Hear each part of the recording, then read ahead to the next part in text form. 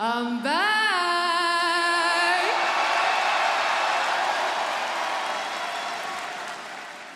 I'm damaged, but I'm not broken at the end of the day, right? No, it's great to be back here, and the reason why I'm here is because I will create change in this division. I was the revolution here, and I'm gonna be the revolution because I am the revolution. Look what we have here, guys. Another shiny new toy. And we've seen them come, we've certainly seen them go.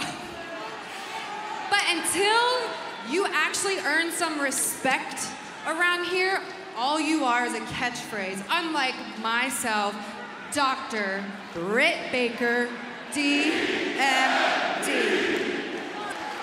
I'd even put my neck on the line for All Elite Wrestling, and unlike yours, mine's actually strong enough to handle it.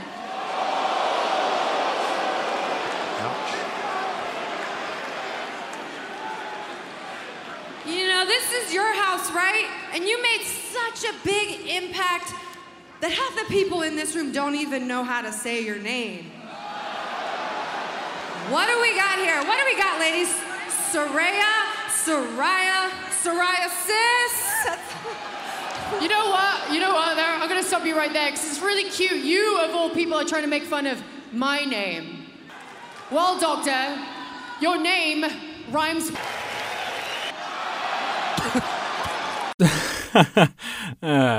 You know, he liked to hide behind the inner circle, behind the pinnacle. Right now, he's hiding behind the fern. You know what? He likes hiding behind the fern, hiding behind the fern, hiding behind the fern, hiding behind the fern, hiding behind the fern.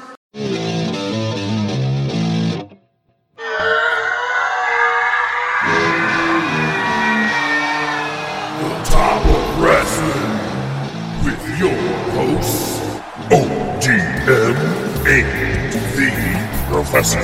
Good shit. Late to every episode. Late so much, I'm going to have to buy you a pregnancy test. Bob Roode. I want to be a podcaster. Yay! His mama named Kenta. I'm going to call him Kenta. Dynamite drop in, Monty. That broadcasting school is really paying off for you. You're so high you don't even know it.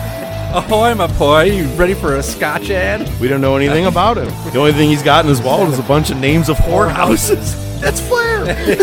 Probably look like Jim Duggan digging the tape out of his crotch. Benoit, enjoy my wife. That's a bold statement, Cotton. Oh my God, mine just stopped recording. No, we're good. We're still recording. What a dick. I'd cease and desist me. I'd cease and desist me hard. I need a minute to recover off that. What kind of game is it? War Games! Land of War! War Games! You are impressionist. Yeah, I know. That's the only thing I've said in the last half hour. Bark like a dog.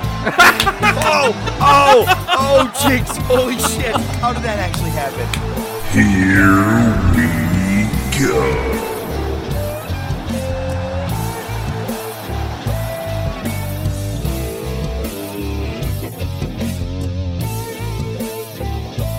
Good Wrestling Day! It's Wednesday, and you know what that means. It's the Top of Wrestling podcast here at noon, and here ready with another jam-packed show, as we like to bring you each and every week, whether you're listening on iTunes, Spotify, Podbean, Amazon Music, Pandora, YouTube, Facebook, Twitter, and Instagram. I'm ready for this week's show. I'm jacked up. This week we got some news we got bringing to the table. We got the Monday Night Wars with Bad Blood. And we got a whole lot that we're going to be going over. But ladies and gentlemen, we can't do so unless my man is here. ODM. ODM, rip 'em, brother. Don't call it a comeback. Hit the music. The bills make me wanna shout. Kick your heels up and shout. Throw your hands up and shout. Throw your head back and shout. Come on now, the bills are making it happen now. Stand up now, come on and shout. Yeah, yeah, yeah, yeah.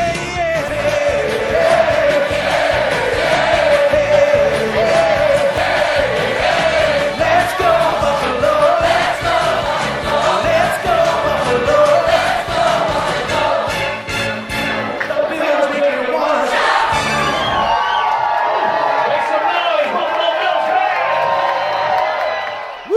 that game made a butthole clench. I don't know about you. That's exactly what I texted to my son. He was at work. He sent me a text after they won. I go, that one puckered up my butthole. That was did something. the kids listen to the show last week? I did. Thankfully, you don't have to play that music again. But no, did the kids play that? I'm sorry, did the kids listen to the show last Oh, week? I have no idea. One of them... Because Yeah, I know I said something inappropriate that they probably wouldn't want to hear. There was something... Oh, you guys got a new baby brother on the way. No. That's a negatory. Okay, hey. Look at last week. When I look at our doc and what we have to talk about each week and things we're going to be bringing up, I always have to make sure we're going to mention what's going on with the fantasy draft. And usually it's just the same thing every week. It says, same as it ever was. Well, we'll be damned. Someone figured out the game a little bit, and man, ODM, you got knocked into second place. I know. It's amazing. Well, Sunshine's on a dog's ass. It was kind of the lesser version of your Wardlow squash. I'm assuming he had Adam Page, who won the Battle Royal. He did. Okay, that's what it was. So that's not sustainable. And, I'll tell you what, as long as they don't...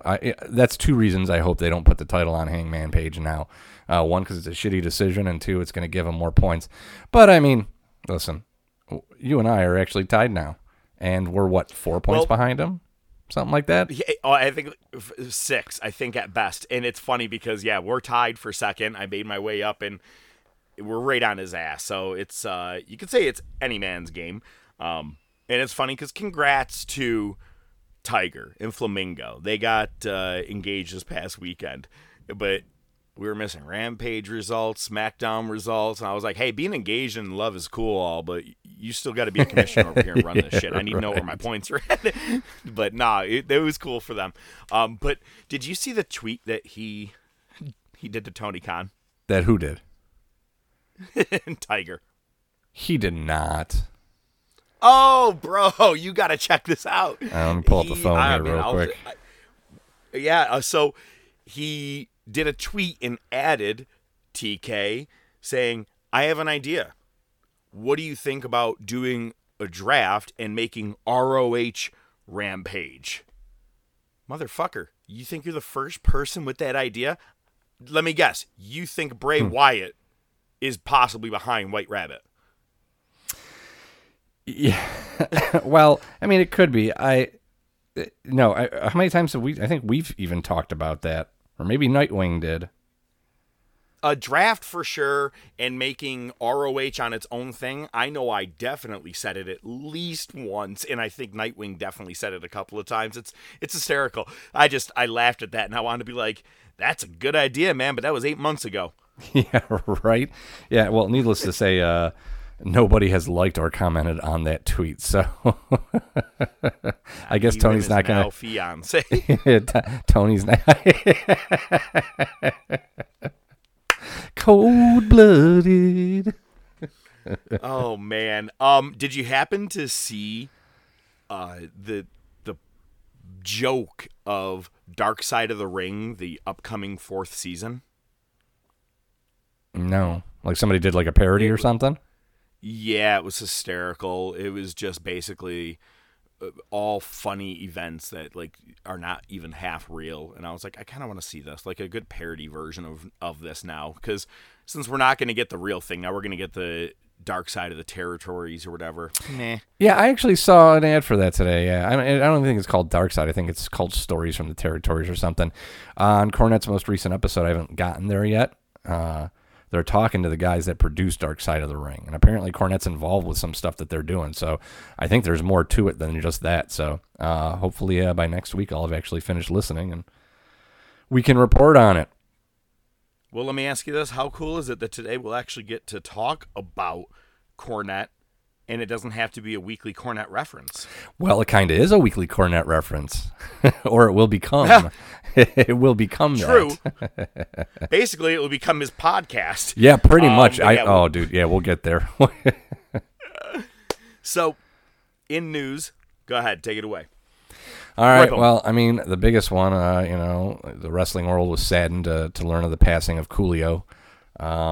Obviously, very. No, I'm just kidding. Coolio did pass away, but that's Wait, not what the tell wrestling me. world. Tell me, why are we so blind to see that? Are you done? Well, wait. If you're gonna say that, then hang on. And then it makes I'm me gonna wonder. Skip to the bottom of the news. If you want to bring up Coolio, did anybody happen to read Virgil's heartfelt tweet to Coolio? Hang on, I'm gonna read it for you. Man, Coolio, my brother, we hit it all across the land, man. I'm broken about this. Here's some blonde begging us for some meat sauce. R.I.P. my bro. For some meat sauce. Virgil's so full of who's more full of shit, him or Hulk Hogan? It's funny that you say that because someone wrote, who gets cringiest tweet of the year, Virgil or Marty Jannetty? Because Marty has a couple of questionable ones as of recent, too. All right. That's all I had to bring up about Coolio. We'll get serious about someone that passed. Go ahead. No, absolutely. A legend. A legend in the world of wrestling. I don't think anybody can speak out against that. Antonio Inoki passed away, 12-time world champion, the first ever IWGP champion, responsible for a lot of humanitarian causes, and a lot of involvement with MMA, like Pride.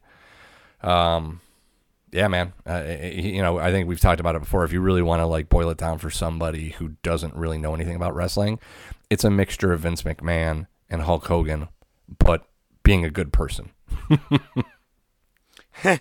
That's what?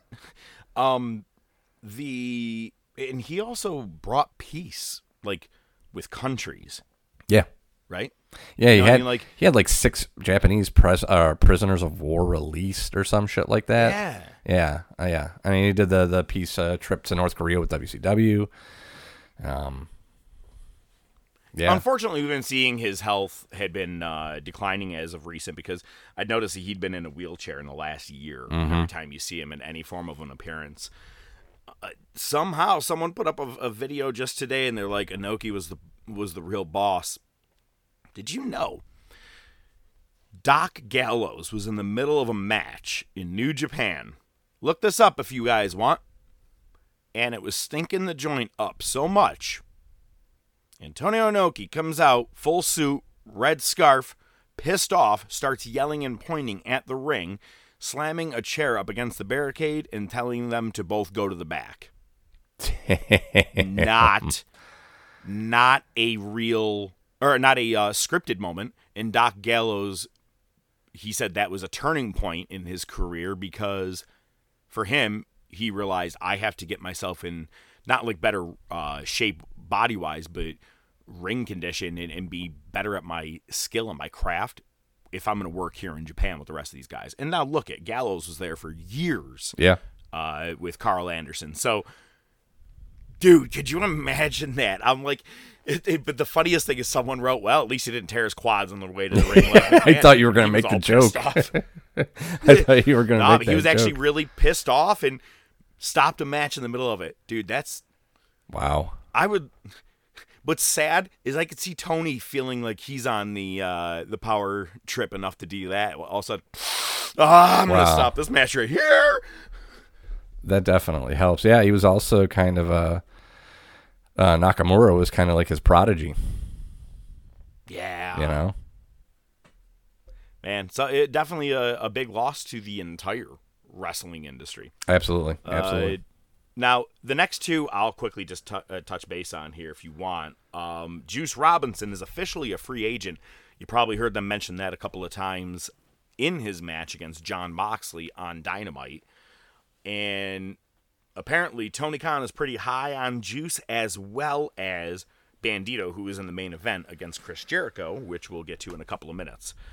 Of course he's high on them. They're the two new shiniest toys, and I should hurry up and scoop them up. And they're from New Japan and Ring of Honor, so even better.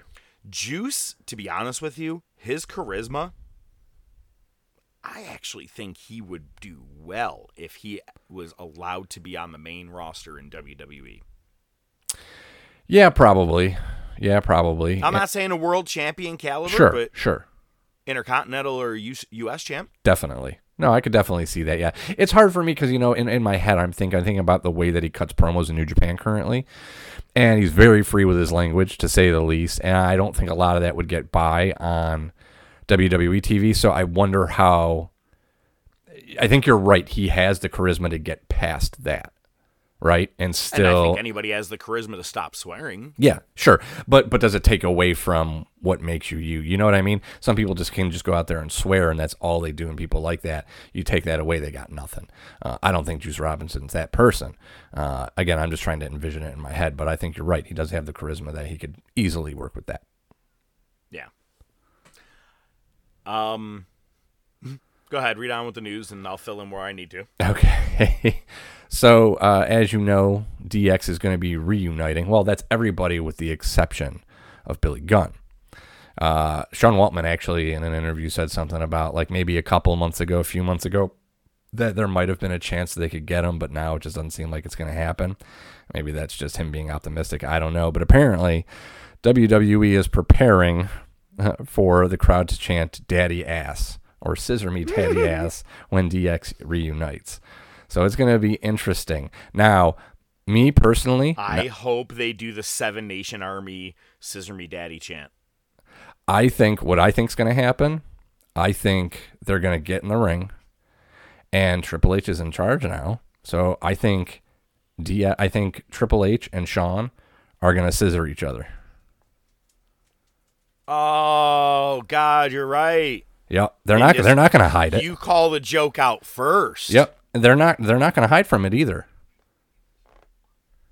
When is this supposed to be? Is it? It's not this past Monday, which while we're recording. Yeah, we probably would have seen something about the reunite. Yeah, I gotta find out here because I mean, it's their 578th reunion. Come on, man, I can't miss each one of them. Right, it is. I don't know, man. Like thank God for the notes here because I need to remember to watch Extreme Rules for several reasons. Oh yeah, I can't wait to get into that. Yeah. The last piece of news I'll just touch on here, and I want to see if you are at least on the same page as me.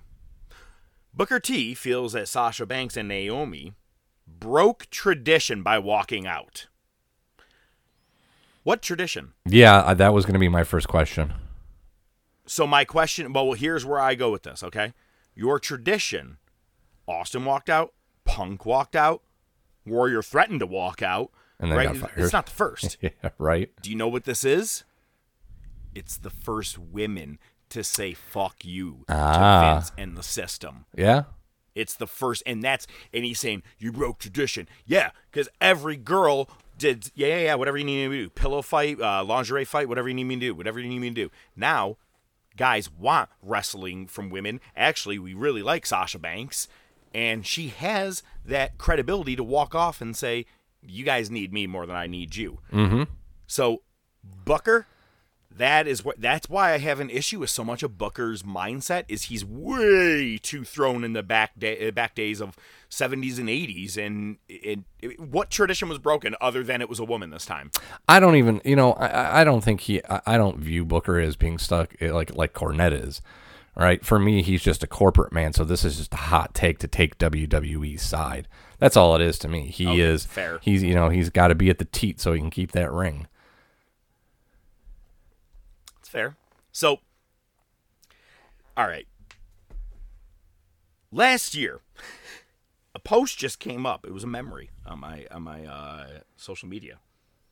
Last year, we said, this weekend, we're getting real geared up because it's WWE Regular Rules pay-per-view. Because it was a shit show, right? Nothing good was on there. Yeah. How much do you want to watch the show this year? I'm thrilled. I'm scared that Morgan's going to lose the title, which is going to hurt me in fantasy. But other than that, I'm excited. Yeah, I was going to say, other than fantasy points, I'm happy with everything that's happening here. This is the first time from the beginning of the card to the very end that has all been named so far, 6 matches, that I am genuinely looking forward to each and every one of them. Mm-hmm. Storytelling between multiple of the matches, I'll run down. First, we already mentioned it before, but the Fight Pit is back, and now we have a new addition to it with a special referee. So you got Matt Riddle taking on Seth Rollins. I did hear there's possibility he's dropping Freaking. Not sure if there's weight to that one. But is it Daniel Cormier is the... Cormier, yeah. No. Yep. Yeah, that's who the special ref is. It's a nice little way to bring him in, considering his history with Brock and everything. No, definitely. And I mean, again, he's a name. Like, some people that aren't familiar with MMA might not. I don't watch a lot of MMA, but I definitely know who the fuck that is. Dude, I'm excited for this because we talked about the Fight Pit multiple times when we had the first two matches, Thatcher and Riddle, and then Ciampa and Thatcher. This, I think, could be really good. I don't know how Rollins is going to perform in this, but I think it could be really decent. Then you got now, here's the thing. Do you think the strap match is what's main eventing? Man, that's a good question. Because we don't have a world title on the line unless you're going to let the women do it, and I don't see either women's matches. No way the Rousey Morgan could. Well, okay, so I'm going to go two ways about this. And I'm just going to jump ahead because we're going to talk. It's the fucking rabbit. It's got to be the rabbit, right? Right. So whatever the main event is going to have to do something with it. And honestly, I know I said it's going to be Killer Cross or Karrion Kross, whatever he's called these days. Honestly, man, I think it's got to be Bray. I really think it's got to be Bray. So to me, it would only make sense to have it be the Cross McIntyre fight or the Edge Balor fight because, you got the whole demon aspect. You got the Edge, Judgment Day, all that stuff. But that would be like really transparent because that's not a main event match on this, especially on this card. So I'll go with the strap match. This is a Saturday night, by the way. Yeah, they've been doing that. How weird is that? Yeah, they've been doing that. I think they're starting to realize some things. So. Oh my God! People are actually more excited to watch our show when it's not a Sunday night going till midnight. Exactly right. The only people who are absolutely fine with it are the West Coast because it starts at 5 o'clock for them. Yeah, exactly. And I'm not gonna lie, I kind of liked it when I was out there. Yeah, right. I used to start recording this podcast at 1 p.m. So, all right, I think strap match Cross McIntyre that is going to be the main event. Yeah. Then you have Extreme Rules with Ronda Rousey and Liv Morgan. So help me God if somehow Liv Morgan. I was a fan. I liked it when she won, but the just escaping, getting out of each match, very thin. Nah, it's over. I've seen enough of it. Either bring some offense or hand it over to Rousey because then you could get a Rousey Baszler feud. They're on the same brand. Right. It writes itself. A lot of these things do. Yeah. No, that makes sense. The I Quit match you mentioned with Edge and Baylor. The only reason I don't think Wyatt shows up there is because I think nothing really to do with Edge. I think it would be out of left field. Not bad, but it would be okay to work with. But the Baylor and him thing, done too many times. We've seen it a couple of times now. I think like 2 SummerSlams. Yeah. Well, we'll get to more about that when we get to the table. Okay. The match, a ladder match between Bayley and Bianca Belair, I think that has a lot of potential. I'm excited about that one. Definitely. I think since Bayley's been back, she shows that she's probably one of the most charismatic women's wrestlers. Tell me it doesn't show she was missed, man. And she's still fantastic in the ring. I still hate that heel finisher that she does that weird thing, but aside from that, she still can go. She's still one of the best. Here are your 2 best people, one from each brand right now. Bayley is your most compelling thing to watch each week on Raw as of right now. Sami Zayn stole SmackDown. Oh yeah. I'm not saying he's a bigger star than Roman Reigns, but he has put himself on the map. And all I want to say is everybody's like, who's he going to drop the title to? We've not actually used Sammy's name, but dude, oh God. I would be okay with it. No. We'll get there in another minute. But look at that. The Usos, Sammy, and Roman, none of them are involved in the this pay-per-view. Right. Maybe on the fly somehow this week we get Usos, Solo, and Sammy against 4 other guys. Who knows? Because, I mean, there's only 6 matches here. For a Saturday night, if you want to actually give me a long card, that's the time to do it. Yeah, and they might throw Usos and Solo on the pre-show. Right. I actually wouldn't mind seeing a trios match. Just those 3 together. No Sammy. He could be in the corner, but a good trios match with them and whoever. But the match that I already think is going to steal the show is the good old-fashioned Donnybrook. Imperium versus Brawling Brutes. You can't tell me that thing is not going to be a fucking awesome match. Oh, it has the potential for sure. I mean, Sheamus has kind of revitalized his career, even with that stupid hat and coat. He's fucking on fire. He can still go.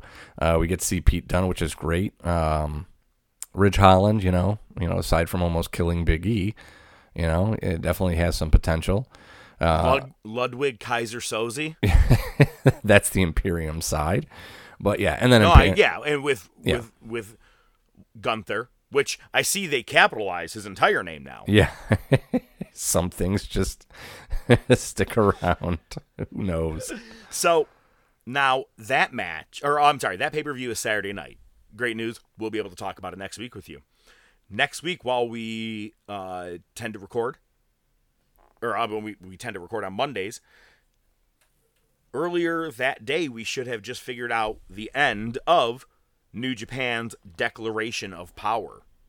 That night, we are going to have Kazuchika Okada taking on Jonah, which is the former Bronson Reed. Yep.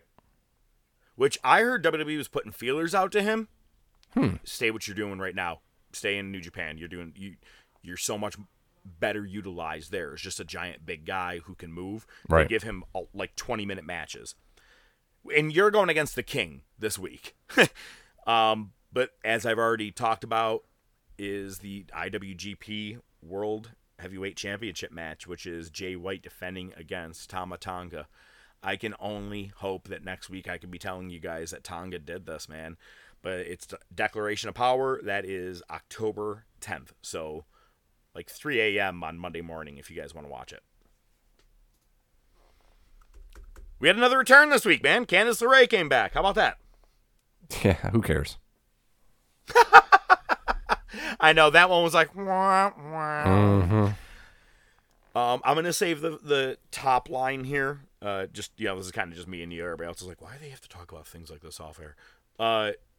Top line, we'll leave last. Okay, Bandito versus Jericho. Let's talk about Bandito's slowest wrestling match of all time because of who he had to face.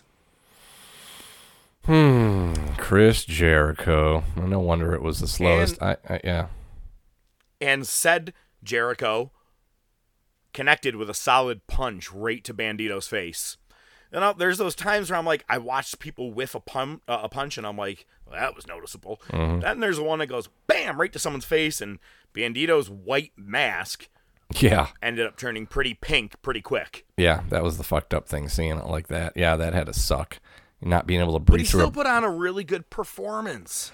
No, he did, and I think we can expect that of Bandito.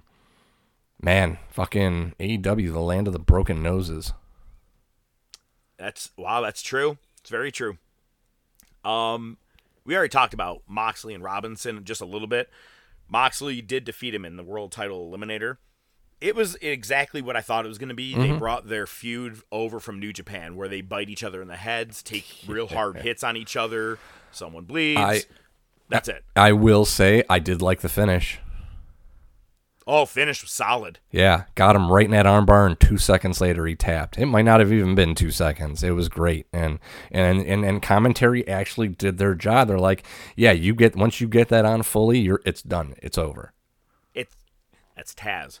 That's Taz. Yep, good call. That's where Taz comes in handy on commentary. Yep, absolutely. Yeah, that was solid. It absolutely was.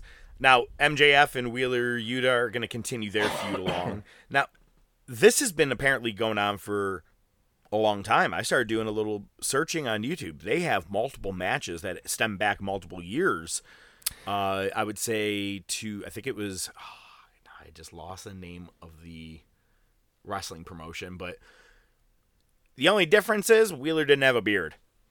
Yeah, That's it. yeah. MJF mentioned it in the promo. He said something like, "We've been fighting. You know, we've had matches for many years on the Indies, something like that."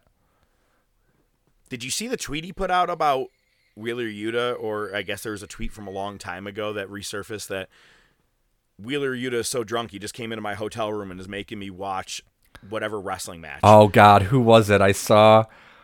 Oh God, what the fuck was it? Oh, wait, Viscera. Viscera matches. So, you know what?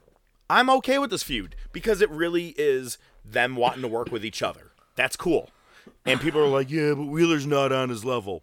Not yet, maybe, but hey, I mean, look at the guys that he's beat along the way and made fun of him. And, you know what I mean? Like, Darby's nowhere higher than he was after facing MJF, but he had a great match and a good feud with him. Probably Darby's best feud. This could be a good start for Yuta. My only great part is probably what you heard in the promo is when he was talking and his voice cracked. It was so terrible. Hard. It was just so bad timed that it was like, and I was like, hey guys. I'm like, I need MJF to make fun of that. We got another cuckold club, but here's one thing I want to mention. Have you noticed that each week MJF keeps saying something to Tony Schiavone? Oh yeah. Go ahead. What is it? Tony, you fat old prick. Do you know what it reminds me of? What's that? Gran Torino. When he goes into the barber shop. Can I get a haircut, you fat old prick? Like, and when he keeps saying it like that, it just reminded me of it so much. He's like, hey, Tony, you fat old prick. Okay, let me ask you. How do you pronounce Paige's name? Saraya. I thought it was Saraya. Yeah. And we spent all last week, fucking scratch that. The commentators last week, yeah, or 2 weeks ago when she came there, said, Saraya. This week is Saraya. Oh, I didn't even notice that. Well, so much to the point that, all right, she came out. She started strong. I was the revolution. Boom. Good start. I like it. Where are we going? And then I don't know if she lost her promo or she lost confidence or what, but it went downhill. And then Britt Baker came out and owned the balls out of her. Well, first, she had all the girls come. She goes, let's get all the women from the back. 5 came out. Yeah. And okay, I get the hurricane was happening, but 5 people came out. We could have scratched that entire segment if that was what you were trying to do. Yeah, they did not have good representation. Nah. But Britt Baker comes out with Rebel and Jamie Hayter. The crowd immediately erupts into Jamie Hayter chants. Mm-hmm. Please put that title on her. I don't know why we're wasting time. No one strikes the iron when it's hot. That bothers me. Yep. But Britt Baker goes, half the people here don't even know how to pronounce your name. As soon as she said that, she just killed all momentum that Pagaya or Sarage. Yeah. All right. Whatever. It was a worth shot. Anyway, killed all momentum right there on the spot. And even she was like, oh my God, hang on. Then the worst fucking reply ever. That's pretty funny coming from you, Britt, since your name rhymes with, or whatever it was, or whatever. You did about as good a job. Yep. Yeah, exactly. I fucked it up and probably still sounded better. Either way, bad promo. She did not look good. It was I don't know. If you are telling me that she's coming back to wrestle, that wasn't the promo to do it. Nope. Didn't do a good job. Well, that's the other thing. Tonight is the. Go ahead. It went nowhere because my thing was like, it sounds like she's kind of going to oversee the women's division, and they kind of inferred that, but they never went anywhere with it. Right. It just, the whole thing stalled out. Then they put her on commentary. Yeah, well. And, well, that was as good as it could have gone, too. Tonight is their 3rd anniversary show, and they are back at the home place of Washington, D.C. This is the place where Moxley put Kenny Omega through that glass table. Yeah. Damn. I wish we could go back to the golden era of, like, we're gonna have to dub the new era of AEW at some point, because the golden age is gone. But Tony is so excited about tonight. He's giving us 15 extra minutes. That's 2 hours and 15 minutes of Dynamite. That's half a tab. Thanks, Dick. That's half an extra tab of Ritalin. Nah, that's just one. But the matches seem pretty promising. We do get MJF and Wheeler Yuta tonight. We get Darby Allin and Jay Lethal. And this one I'm actually excited about, even though it involves Chris Jericho and Sammy Guevara taking on Wheeler Yuta and Daniel Garcia. I almost said Jerry Garcia. The Danielson and Garcia? What did I say? You said Wheeler and Garcia. Yep, I did. Yeah. Yep. Probably. Chicken Danielson and Garcia. Yeah. I had Jerry Garcia in the mind, man. It's so fully. But kind of got a half invitation for Garcia to join the Blackpool Combat Club. But Regal, again, I'd much rather have him as a competitor against us. It's a weird thing to have. You kind of want to have all the best, but okay. But, hey, if I haven't said this to you or anybody else, hey, happy National Scissoring Day. Scissor me, daddy ass. Well, I do got to say, before we bring it to the table, I want to give a special shout out. Lil Jon, you have the only undefeated team. For now. Let's go to the table. Just bring it, bitch! Oh my God! All right, man. You know how I like to shake things up, like Vince says. I do a little of a shake up each week. You mentioned someone extremely specific in talking about Extreme Rules. Sheamus. Sheamus has been an extreme consistent for 20-something years with WWE now, and doing a fine job. Starting in FCW with what they had there, and then moving into WWE and crushing it ever since 2010, I think, is when he began. No, yeah, 20, something like that. I have decided that each week I'm going to have a new segment, and it is going to be called The Professor's Wrestler of the Week. Now, it's not going to necessarily have to be each week someone who is on the active roster right now, but what I can tell you, it's not the guys that we've heard their stories about and all their accolades ad nauseum. I'm not talking Rock, Austin, Foley, Taker. It's good to hear about those things, but when they die, we'll cross that path again probably. But I want to talk about your Sami Zayns, your Kevin Owens, your Sheamuses, or even your Pete Dunnes. Their journey to how they got here, in case you guys don't know. And the professor's going to be doing his research and bringing you something good each week about one wrestler apiece. And next week, I'm excited for who I'll be bringing to the table on that one. It won't be my bring it to the table, but I'll be bringing a wrestler of the week for you. So stay tuned. Okay. So is this a segment within a segment, or is it a separate segment?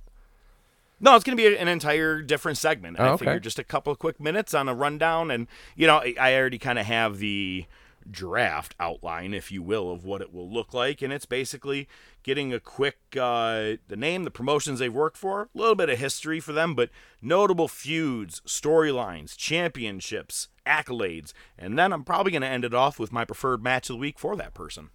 There you go. Got to take someone to school or else I can't be a professor. Very good, very good. This is true. You can't just have shitty one-liners.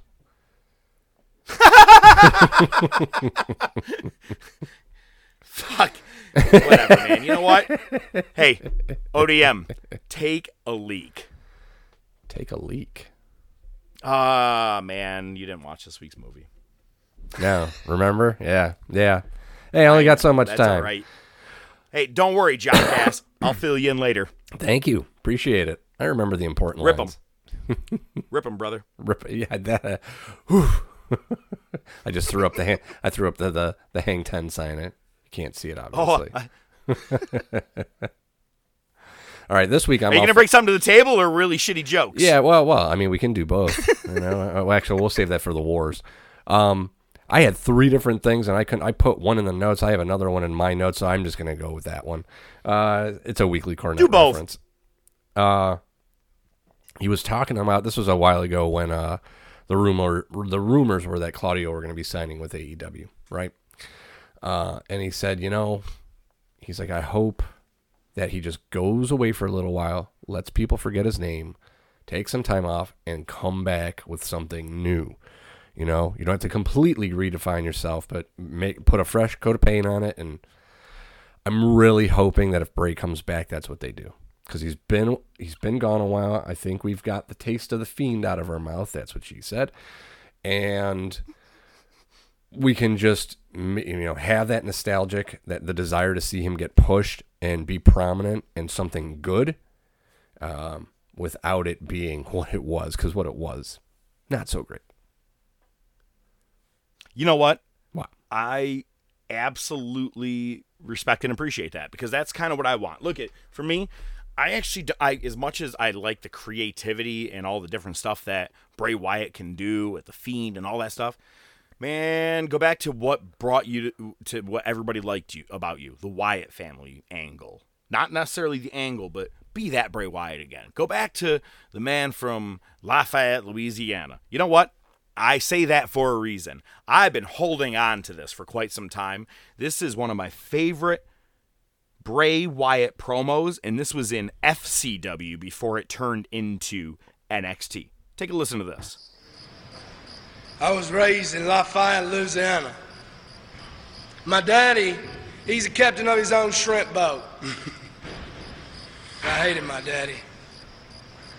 He was a mean old man, my daddy. He took an 8-year-old Bray Wyatt and he pulled him out of school. He didn't think I needed to learn with them other kids. But then randomly one day, my daddy, his boat, caught on fire. And it sunk him down into the daggone sea with it. And I went away. I went away for a while. But Bray Wyatt, he told himself how to read.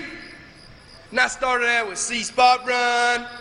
And then it was Clifford the Big Red Dog. And then it was the Good Book mostly after that. And I learned. And I learned a lot of things. I learned how this world likes to throw away a little white trash peon like Bray Wyatt. And let me tell you something. I ain't no white trash. And I ain't no peon either. I am better than you all.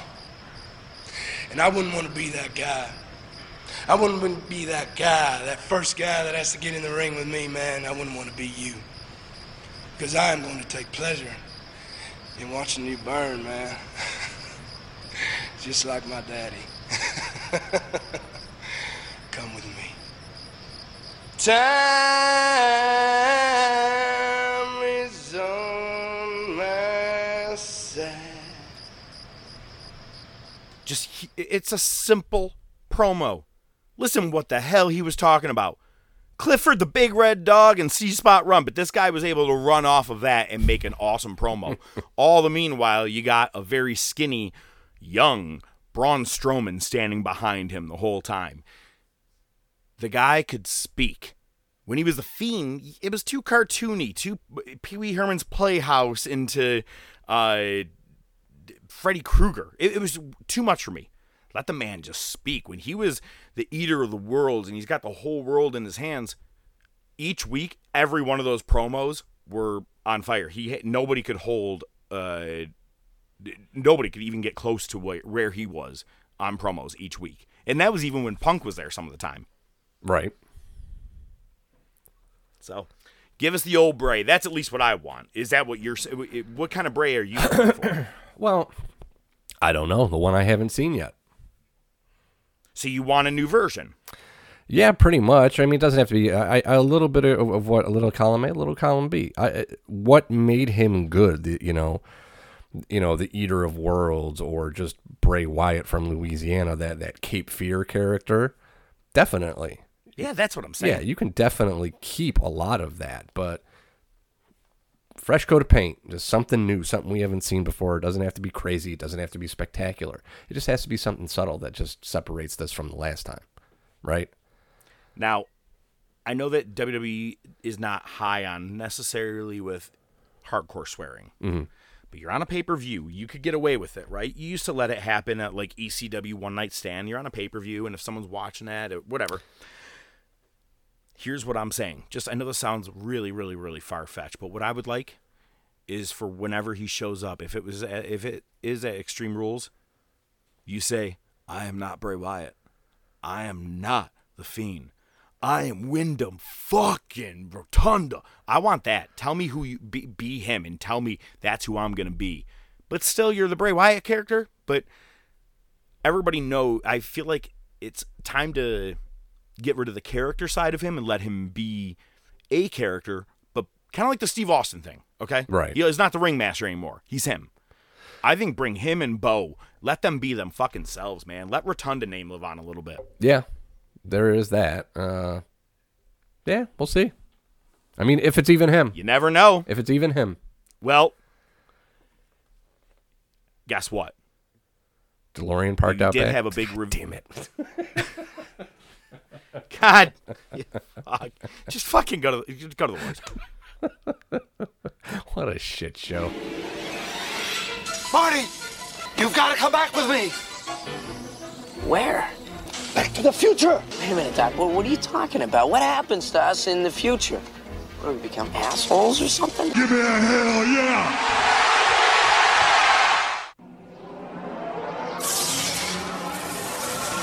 You want a war? You're gonna get me. Mick Foley is going to win their world title. Has been paid for by the New World Order. Come on, Vince. Step into the ring. My God, the battle lines have been drawn! D-Generation X invades WCW tonight! Austin 316 says I just whipped your ass. Have a nice day! We got you work for ya!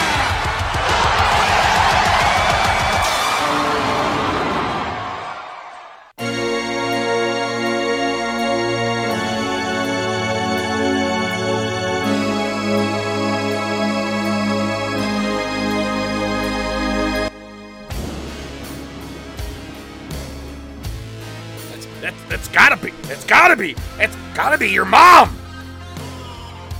Boo.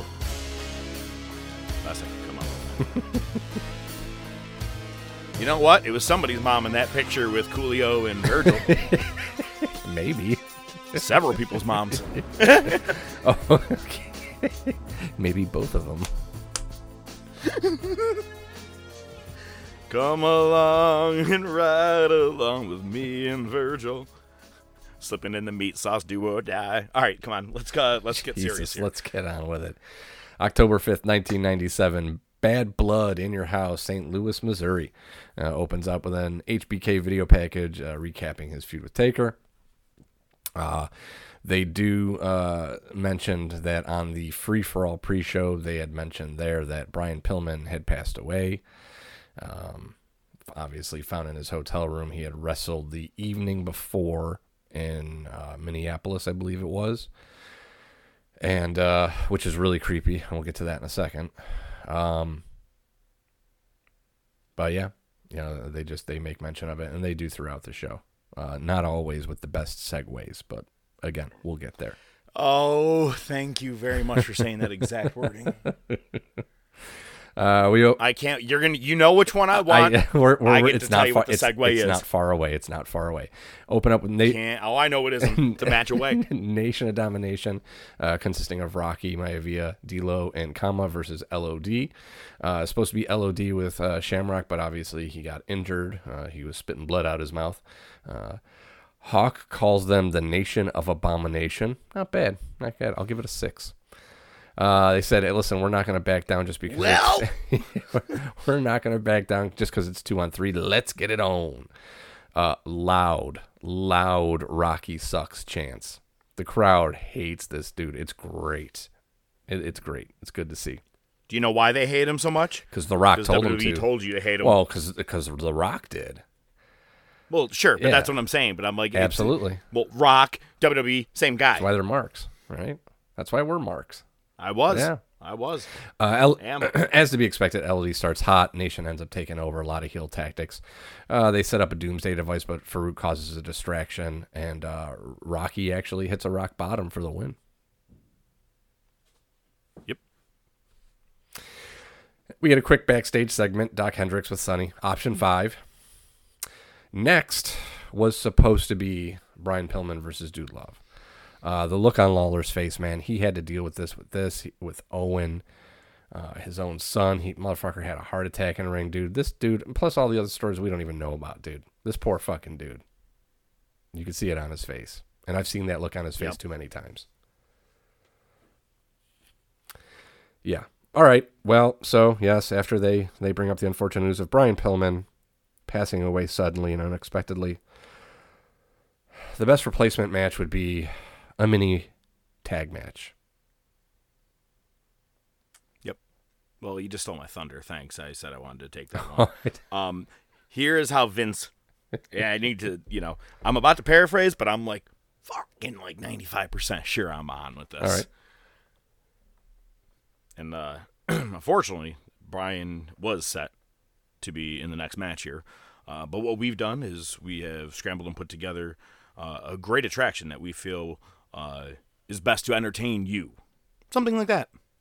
And then they pan over to the entrance, music hits, sounds like some luchador music, and out comes 3 fucking midget luchadors. And I go, oh my God.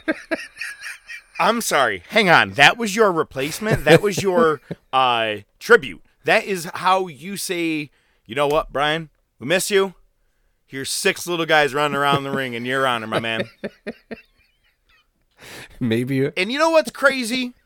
I could say maybe that's the worst thing they'll do to Brian and his name in the next couple of days. But fuck. No, this was a zany week. Yeah, definitely.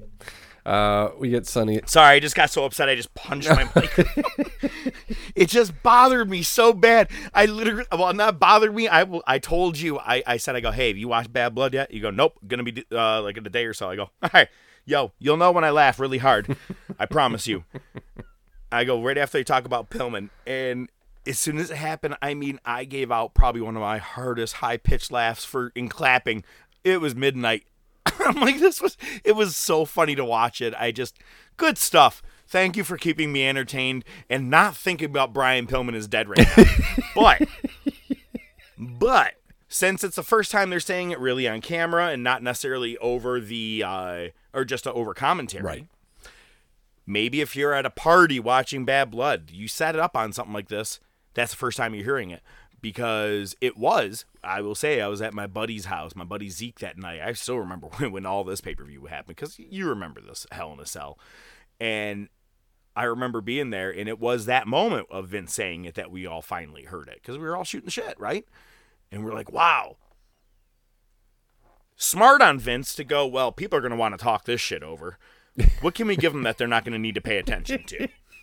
So I guess we'll go that road. That's why he did this. Other than that, no idea. Yeah, we'll go with that. How about that?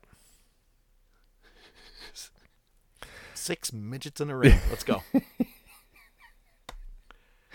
Sonny, you have no idea how long I've been waiting to talk about this. It just fucking made me laugh. This is so good. I don't remember that at all. So I watched it. And I'm like, are you fucking kidding me?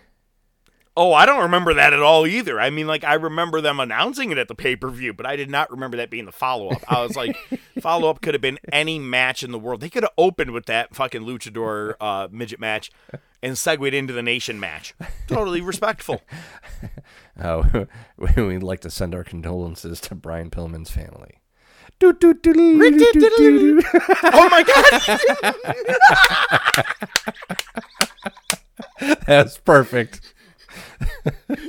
Exactly, dude. Even more so.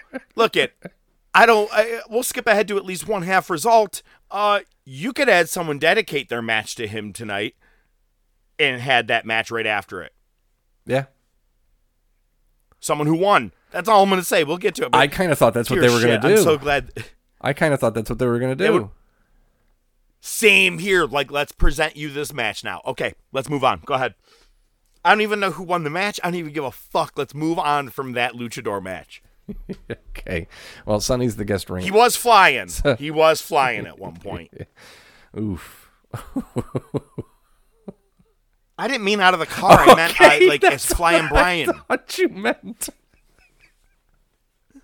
Your mind did go right there too, though. So no, because I heard you give that cynical laugh, like I'm a dickhead, and I go, "Wait, what did I say?" And I go, "This motherfucker thought I meant through the windshield in the air." Oh no. This just took a dark side. All right, your dark turn here. Let's go. All right, Sonny's the guest ring announcer. Godwins versus Headbangers for the tag titles. Do you remember the whole Sonny Phineas storyline? They mentioned it at the beginning, and then they kind of buried it. Yep, that's where she tried luring him in with love last year. We covered it, and then he ends up slopping her on WWF Superstars. Ew.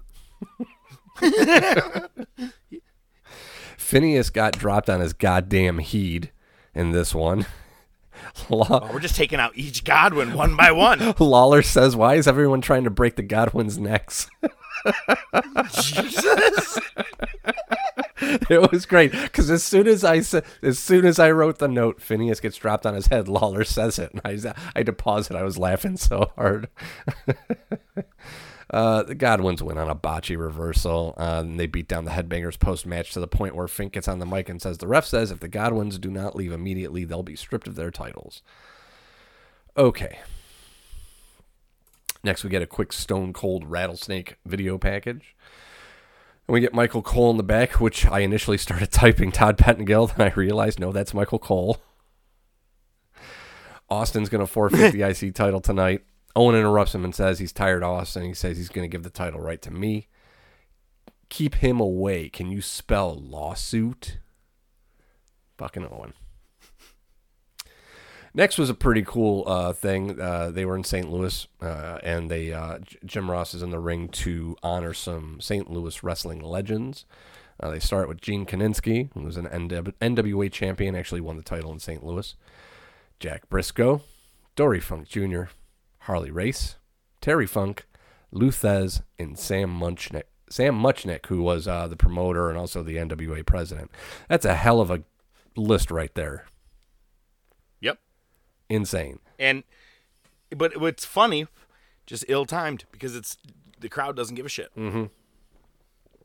Yeah, I think that should have been before Raw, but I guess you got to get these guys on their TV time or whatever you've promised them. But see, nobody cared. In my honest opinion, I would say this was a good time for it because it's something positive. You're looking back and you're recognizing people for their accomplishments. So, I'm all for it. I was just thinking how the crowd was shitting on it. Oh yeah, absolutely. They could have gave a shit. There were some people, but not many. Different type of wrestling fan. At this point than it was when these guys were wrestling. You know what I mean? Yeah, that's true. Different strokes feels like a different stroke. I mean, put it in the pan, throw it against the wall. Next, we get Doc Hendricks with the Nation. Farouk has the trump card with Austin. And he says, just another name to me means nothing. I don't know. This went nowhere. At this point, Vince decides that now's a good time to give another update on Brian Pillman. He is able to confirm that there's been no foul play, but there is a possibility of maybe a little bit of a drug overdose. We're not sure yet. Just throwing that out there. Kind of shitty. Are you, or is that how Vince is saying that? No, well, I mean, a little bit of a deeper voice, but yeah, definitely the pauses. And yes, yeah. So that's cool. Yeah, way to bury it right on TV, man. You just want to get. He was distancing himself as far as he could from it. He's like, it's kind of like, hey, I heard that you're already dating someone. Yeah, well, I heard my ex has a drug problem. He's on drugs. You know what I mean? It was just like real quick. Like he just quickly to point that out. Didn't need it, man. All right. Well, But here's another midget match. Thank God, no. We get Farouk versus Owen for the IC title. Austin's music hits. He's going to present the title to the winner. Austin just being a dick. He sits down at ringside. He, for some reason, using a wrench to ring the bell. I don't know if that's what they were using at that point because they couldn't find the hammer. He gets on steals Vince's headset, starts doing some commentary, says, "Start wrestling, you piece of trash." Owen's jabbing at him. He's got the, Owen 316 shirt, "I broke your neck." Austin says, "Owen 316, cheap heat at its best." It was a good line. I liked it. That was great. Austin steals the Spanish announcer's headset, starts talking to them, and he's speaking enough Spanish where Austin can pick up on it. He's like, no, mi amigo. He's like, yeah, I'm your friend now, huh? Then he goes over to the French table, and it must have been French-Canadian or, because the announcer spoke English, so he just hit all the commentary. Anvil shows up at ringside, causes a distraction from Slaughter, and Austin hits Farouk in the head with the title, and Owen gets the pin. He just throws the title in the ring and walks off. So he gave Owen the win because that's who he wants to beat to get his title back. Makes sense. Good booking. Yep. And obviously Farouk is pissed.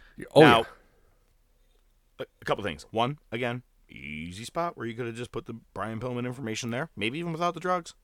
Didn't have to put the lucha match. But anyway, I'll digress for a minute or two. But have you noticed? Remember, I brought up to you that Anvil's going to go away for a little while and then just come back out of nowhere. Right. And he did. Right after SummerSlam. Remember he said he was going to shave his goatee? Yeah. Oh, that's right. Yeah. And then was gone. Like, he was there, I think, the day after SummerSlam, and then for the next several weeks, he's been gone. And the first time he has showed up was not this Monday right here that we're about to talk about, but just last week. Last Monday was his first time coming back to Raw. Any idea why? Very interesting stuff.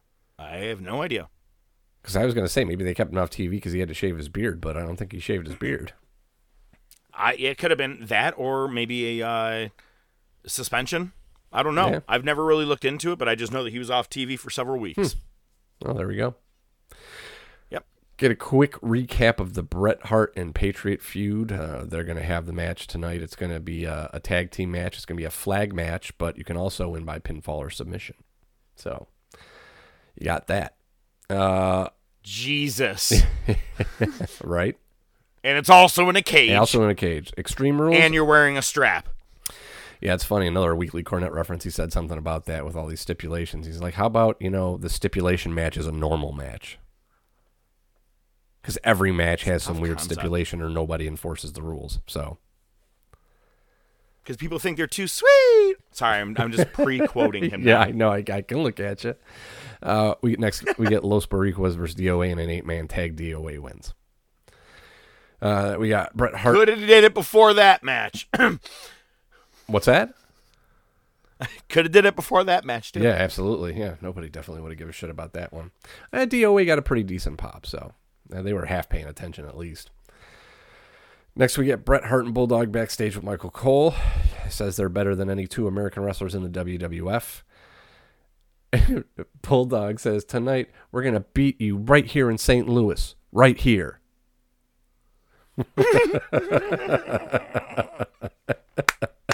Did you have that written down?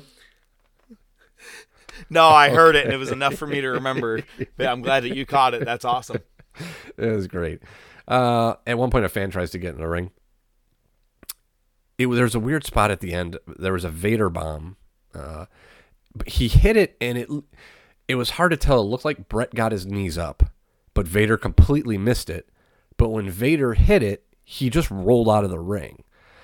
It turns out he was not the legal man. So I think in my head, I missed that part. They definitely mention it on commentary.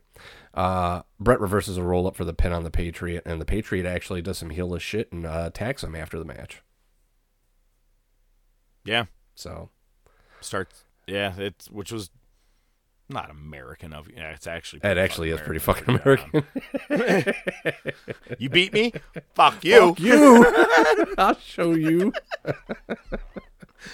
Who the fuck is this asshole? Next we get. It would be very wise if. I'm sorry, I went to a different. That's movie. fine. That's fine. We're all guilty Rip 'em. of it. Go ahead. Survivor Series spot is going to be called Gang Rules. Bariqua's DOA and Nation Domination are in the spot. Not bad. Here we get Hell in a Cell gets lowered over the ring. You got Doc Hendricks with HBK and DX. It's funny because Shawn cuts his promo, and right as they cut away, Triple H grabs the mic like he wants, and let me tell you something else, and then they just cut away. It was fucking hilarious. Look at. Do not let him have the mic. Do not let Triple H talk. Yeah, right. And so, listen. Again, as always, some matches you just watch. I'm gonna go from I'll just go hit some high spots and we'll get to it here. At one point, Shawn Michaels lands on top of a cameraman, gets pissed off about it, and beats him down. So I fucking hate seeing that because that is him. He only did that shit generally when he was fucking pilled out of his mind. I don't think in the latter part of his career he was that fucking harsh on cameramen, but he does it multiple times. He does. And he's a dick. Yeah. I don't think that's the case here. I think this is a work because it's their booking to get to the point where Slaughter opens up the cage door. So that immediately lets them get out of the cage. So what happens is after, while they have the door open trying to get the cameraman out, Shawn Michaels hits Sweet Chin music and Taker immediately pops up and no-sells the fuck out of it. Great spot. Crowd popped. It was awesome. Yep. They end up leaving. I forgot about that moment, to be honest with you. Like, there's moments in the match I absolutely remember. Oh. That one I didn't. And when I saw it, I go, oh, sweet. Yeah, right? Oh, I did a double take because I saw it and I was like, okay, I can look down at the keyboard. I can look at something up. And I look up. I'm like, holy shit, he's up already. So, yeah, no, that was a great spot. So this is the point where they head out of the cage. HBK goes first face in the cage, busted wide open. We'll be seeing either the scar or a bandage over his head for the next few weeks. They end up on top of the cage. Shawn Michaels takes a backdrop and a slam on the top. He tries to climb down, but Taker just knocks his hands off and he drops right through a table. It's funny that nobody talks about that. It's always the Mankind thing.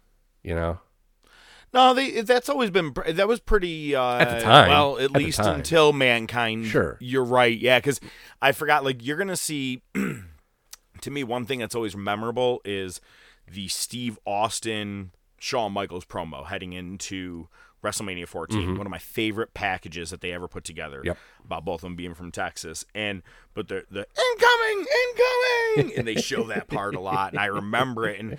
But you're right, once it was, as God is my witness, he's broken in half. I'm like, well, 10 feet to 50 feet is a difference. Well, yeah, and it's funny because, JR does use that line. He does say the Michaels may be broken in half. So, yep. Crimson mask on Shawn Michaels at this point. They end up back in the cell, and Slaughter locks it while they're in there. So good. They're locked in. Taker just domes HBK with a chair shot. Probably open that cut up a little more. Lights go out. You hear the organ, and I'll let you do the honors. That's gotta be Kane. It's exciting. Yep, absolutely. Even to see it one more time, brand new, absolutely, and in context, if it was brand new. It was. I remember all of us because they already gave you it. That's Kane, and we were like, who in the fuck is this big guy? We were trying to figure out if maybe someone defected from WCW right at that time, because it was likely. So we were like, whose stature is that, man? I've never seen that guy. Kind of looks like that old dentist. No one said that. Nobody said that. Yeah, Taker's in awe. We get the pyro, the tombstone. HBK slowly crawls over to Taker. Slow 3 count from Hebner. And the last note I wrote was, that's how you do it. Awesome. Awesome moment. It was still, obviously, one of the best.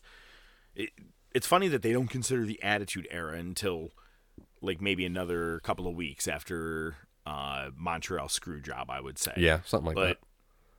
This is definitely involved. This is a great way to debut, man. They don't do this enough. That's why you have an absolutely great opportunity this Sunday at Extreme Rule or Saturday with Extreme Rules. You know, like whoever this White Rabbit thing is, even if it's a brand new person or someone we never expected, catch us off guard, but make it a Kane moment. Mm-hmm. That's what you need to aim for. If this isn't a Kane moment, not worth debuting. Yeah, I look at AEW. It's more like, hey, this person's probably going to debut, and then they come out and they're like, hey, cool. Okay, other than that, I don't care. Why do I care now? Yeah, like each week, a new person there and a turn. New person comes in and a turn. It's copy and paste. Yep, then a turn and a turn. All right, so we'll move on to Raw. Let's go to Raw. Yep, there we go. Vince is in ring. He addresses Pillman's death. You have the whole roster on the ramp. Bell rings 10 times, and you get Pillman chance. It was rough to see some of the guys you could see that were hurting over it. You had the Hearts. The Hearts there. Mark Marrow, who had been with him as Johnny B. Bad in WCW. Yep. Who else was on that stage? Vader. I was trying to think of. Vader. That was the other one. I was like, Jesus, him in WCW with them and their long history together. So, and obviously, you know, the only people who weren't on stage were Michaels, Triple H, and Steve Austin. Austin was there. Was he? I think Okay, he was I didn't buried. catch Austin. I thought because I rewatched because of this. I rewatched Dark Side of the Ring for Pillman, and Austin said he's like when that 10 count started ringing, he goes, that's when it hit me. Oh, that's true. Okay. Oh, all right. I guess I just maybe didn't catch him. I think I was kind of looking for all the other guys, right. And I think he just kind of blended in because he's on the TV every week. All right. Well, we get Shawn Michaels to the ring with DX. 16 stitches in his head. Like I said, you can see that fucker. Looks like Scarface. Crazy. Michael Cole, it's an in-ring interview. It is the beginning of the torment of Michael Cole. Do you think Triple H and Michael Cole are close now? Like, hey, asshole, remember all the shit you used to do to me? Well, I bet you Michael Cole being willing to do a lot of that stuff probably made him pretty cool with them all the way back then, too. Yeah. You know what I'm saying? Like, so I bet you they've probably had a pretty good working relationship for 25 years now. And who would have thought that? But absolutely. And I bet you Michael Cole is probably one person who's excited that Triple H is here. You have to get in trouble definitely. for saying certain things. Yeah. Article just came out. I don't want to pivot too hard, but he got fined. An article came out that Michael Cole said Vince would fine him every time he said the word now. Like Jeff Hardy up against the rope now. Just, you could say up against the rope. Every time he said now, he fined him. Yep. Jesus. Yeah, but everybody wanted to hear, what a maneuver, thousands of times during WrestleMania 3, dickhead. Yeah, pretty much. Or whatever. Anyway. Shawn Michaels says to Michael Cole, hey, you haven't been properly welcomed by the Clique. Chyna and Triple H just wedgie the shit out of him. Shawn says HBK is here, Undertaker is not. Calls himself the icon, not one of those fossils. There's a shot. WCW. And by the way, that's one of the infamous sounds from DX after they do that to Michael Cole. Mm. That is going to leave a mark. It's going to leave a mark. Yep, absolutely. Yep. It's weird because Shawn Michaels looks like he's still wearing the wristband from the hospital. Oh my God, that's what it was. Yeah. I was like, why is he wearing a pink bracelet? Yeah, it must. I'm wondering if he just left it on there. Yeah, who the fuck knows? He wants the production crew to show clips from last night. Nothing happens. He talks. Oh, hang on. Okay. Wait, before you do that, I have to say another couple things. Again, this goes to all those sound clips. This was a pretty famous interview. This was Triple H. Who is the showstopper? Me. Who is the main event? Me.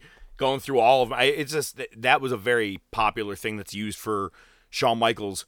I mean, still to this day when you watch video packages about him. So just watching all of it, I was like, God damn, I love this shit. Yeah, it's too bad he was a cock, but I mean, it was what it was. Oh, it worked. Yeah, absolutely. We'll get into that. Him liking anyway. Okay. Okay. Not me. Brett brought it up. I can look at you. He wants the production crew to show clips from last night, and nothing happens. He's talking shit to Vince, like, oh, I know they have no brains, but, just... And what ends up showing up on the Jumbotron is the curtain call. They basically just do a shoot. Yeah, they just do a shoot on the curtain call. Fucking Shawn says to Vince, is your dad rolling over in his grave? Yo, it was so awesome. But it's funny how they're playing it off. Now, first of all, we talked about that in how he paid his penance for it, and just last week how Triple H cut that promo. Right. And you're like, yeah, it'll be a while before we see that thing. And then, holy shit, don't they put it on the Titantron the next week? I forgot that they actually mock it on the Titantron there. Wait, that's Diesel, and that's Razor. That's you were a bad guy. I was a good guy. You weren't supposed to be hugging me. Yeah. Fucking awesome. They did not give a shit. That is likely the moment all kayfabe died. Yeah, pretty much, right? And it's great, too, because Vince goes, all right, enough of this crap. Let's go to break. They come back from break. They're still talking trash. I want to know what was said I know. in that 3.5 minutes that was off. That was the first thought when I saw that they were still standing pretty much at the same exact spot. Oh, yeah. I go, oh, he had to fuck with the crowd and talk about Diesel and Razor and probably said some shit about WCW. Had to have. Oh, yeah. I don't doubt it for 1 second. The best part is Brett's music hits, and they still talk shit. They don't stop. So the Hart Foundation come out to the ramp.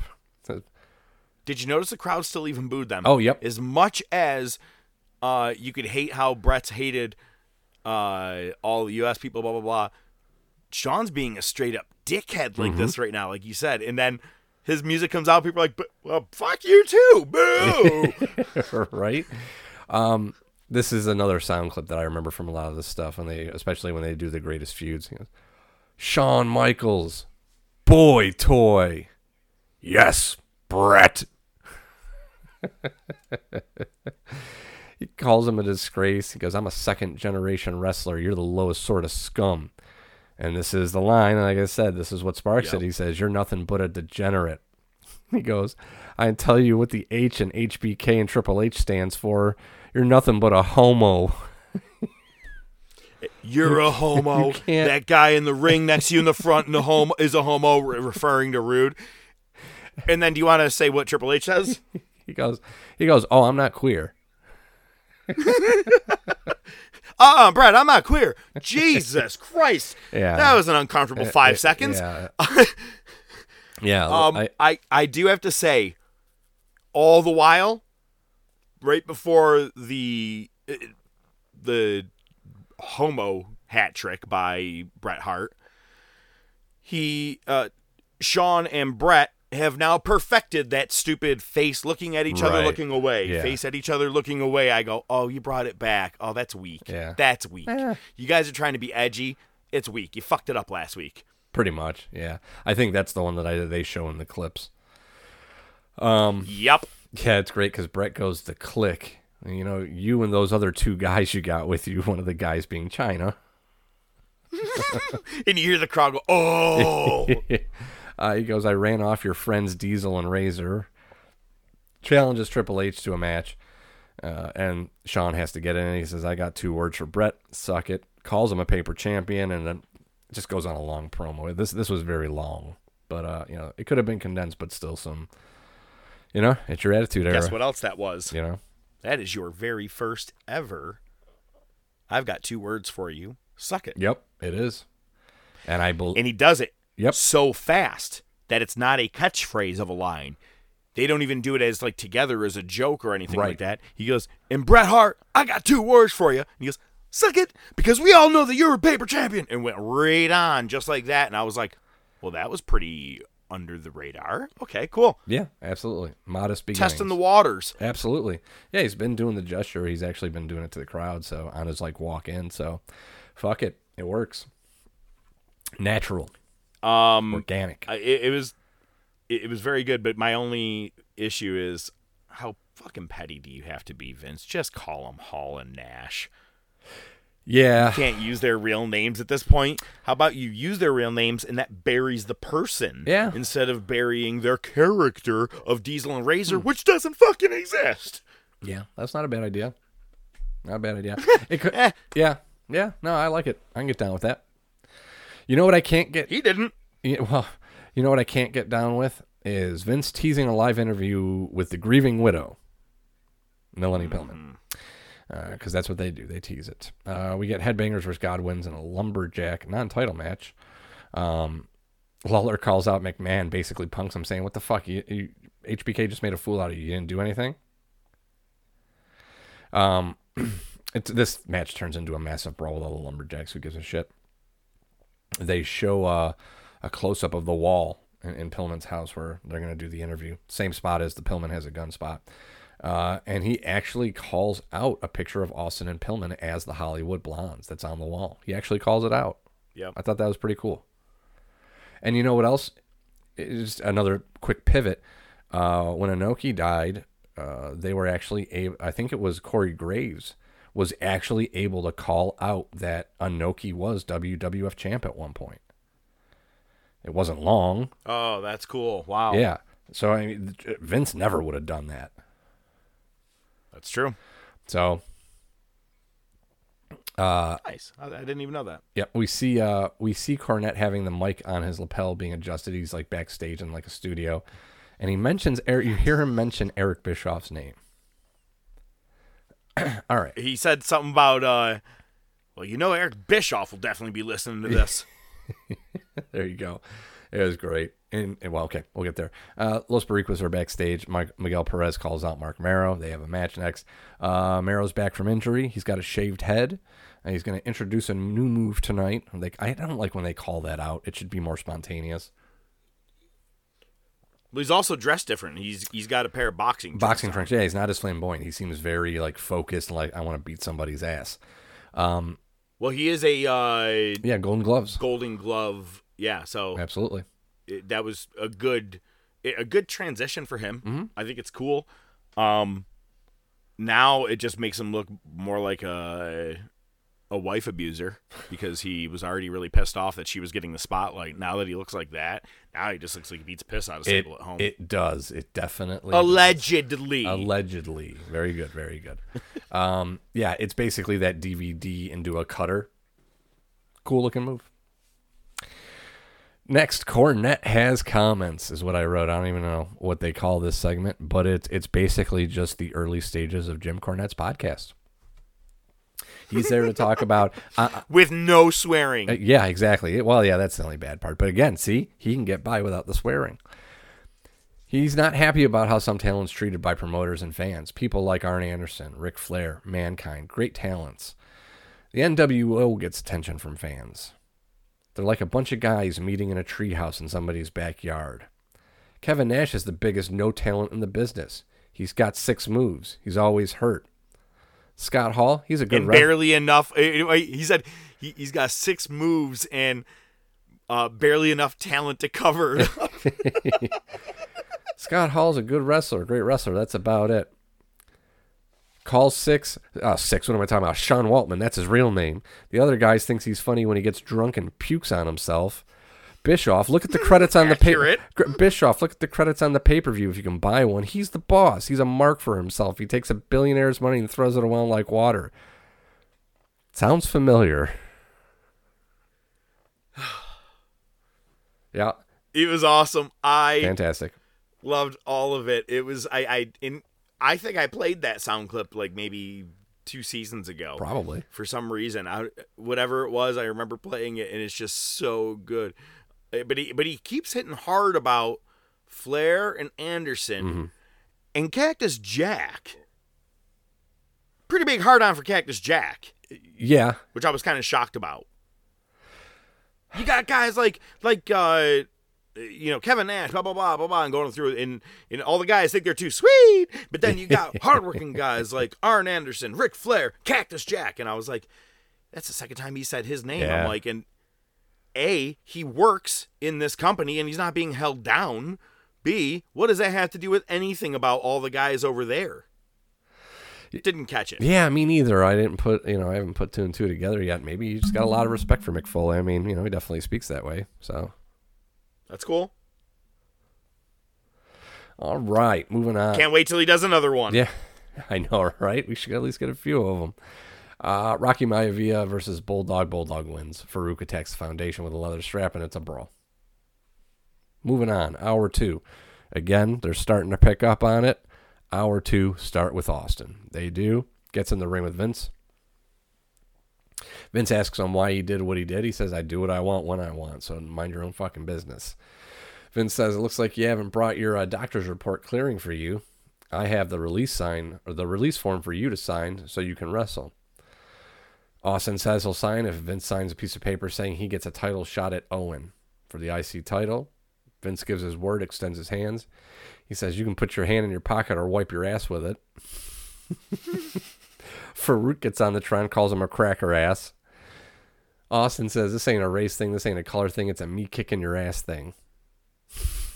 Oh, I remembered that line. As soon as he said it, I go, oh, man, I forgot that one, but that was a good one. This ain't a race thing. It ain't a color thing. It's a me kicking your ass thing. God, it was awesome. The funny thing about Vince, and he had mentioned it to him, he goes, I'm not, what does he say? I'm not an idiot. I'm going to read through this whole thing, blah, blah, blah. And then when he goes, yeah, you have my word, shakes his hand. The reason he told him, put it back in the pocket. Until this paper says it, I'm going to fight Owen for the Intercontinental title. I ain't signing anything. Yep. Absolutely. Nice little cherry on top for this. He goes and he starts fucking with Lawler. He takes his crown and he punts it into the crowd. Which later we see a guy wearing it. Yep, absolutely. You know that was, they were like, let's look for the shittiest prop that we could find because we're not hunting the real one. Oh, yeah. You know they had a fucking case of those things. Owen does an in-ring promo afterwards. Says, yeah, I hope they do reinstate Austin so he can get my hands on him. And he calls Austin's son, kind of stealing Austin's thunder there. So that was a nice little thing right there. Next, an odd match. We get Hawk versus Owen for the IC title. The Godwins come out. Animal comes out. They fight off. Cletus causes a distraction. And Hawk gets pinned after he gets clocked in the head with a horseshoe. Hooray. You know, I will say it is kind of odd that Hawk did have that as a one-on-one match and a title match, but back then I found it odd too. But the more I started to understand history, Hawk had a lot of singles matches, like for U.S. titles and stuff back in WCW, back in NWA in the earlier days. Yes, so kind of wasn't an unheard of thing for him. Animal, a little less. Okay, well there you go. You know, I wrote down every question for the Melanie Pillman interview. I really don't want to even go over this. Yeah. Watching Dark Side of the Ring, Melanie goes, the one, I'll do it. I just don't bring up the drugs. And it was like the fucking first question, or second question out of his mouth. Yeah, second question. First one was, how are you doing? Yeah. So there's that. They did a quick little video tribute afterwards. JR says he had a car accident with a drunk driver. Yeah. A little bit of a revisionist history there, isn't it? Yeah. 100%. So maybe he was trying to save a little grace considering maybe McMahon had his foot on already the top of the grave there. Right. Like being like, it's drugs. It was drugs. It's got to be drugs. You know, and whoever was at fault for Pillman's accident, you know, I think JR was trying to give him a little fucking grace, because especially after they just beat the living piss out of Melanie on TV. That was uncomfortable, and I watched every second, unfortunately. Yeah. And she brings up little Brian Jr. doesn't understand what's going on. Mm-hmm. He doesn't understand why Daddy's not coming home. And McMahon's like, did you tell him it's because of the drugs? I'm sorry, I didn't mean to say.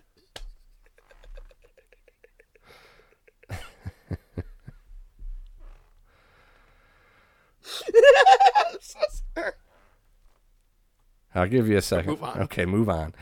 I'm good. Next, we get the Hardy Boys in the ring. They're supposed to be taking on the Truth Commission, but the lights go out. Kane's music hits. Wait, stop. Look at how fucking you just blow over things. You have no zest, no pizzazz.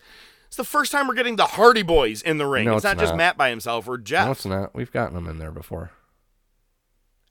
Like a quick little thing, but they were never named the Hardy Boys. Yes, they they just were. happened to be standing in the ring. They were. I'll go back through my notes. I'll find it. Not now, but... Fine, then I'm wrong. You're right. Move on. Okay, thank you. Lights go out in the city. You're gonna The sun shines on the bay. put the sun in the pot. Kane double choke slams the Hardy Boys, throws them out of the ring. Bear says, now that I've got your attention, go ahead and laugh at the fat man. I was like, okay, well, nobody was saying that, but if you want to bring it up now.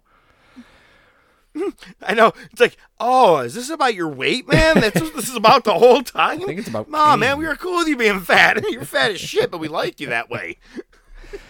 I think the cameraman here was on Adderall because the fucking close-ups wouldn't stop.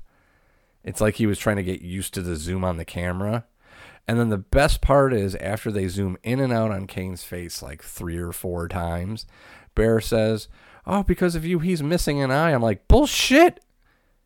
We just had 4 close-ups. We saw both of his eyes. No, the one that's white is telling you that's a glass eye. Oh, gotcha. Okay. Well, still, I call bullshit. Oh, fuck, a weird pivot, man. But if you notice that people have been putting weird shit in their eyes when they have a missing eye, like instead of a regular, just a fucking eyeball, they put like diamonds and shit in their eyes now? I saw a guy at the gas station the other day like that. No fucking way. Like, Yeah. You got a fucking gem. Almost threw up. Like a gem in his eye socket? Yeah. Not like one he like just threw any gem. It's like you have one that's made for your eyeball that way. That's crazy. Look that up. Yeah, you'll want to throw up. Actually, same gas station. This will make you laugh about being up here in no man's land. I walk into the store wearing my Bullet Club shirt.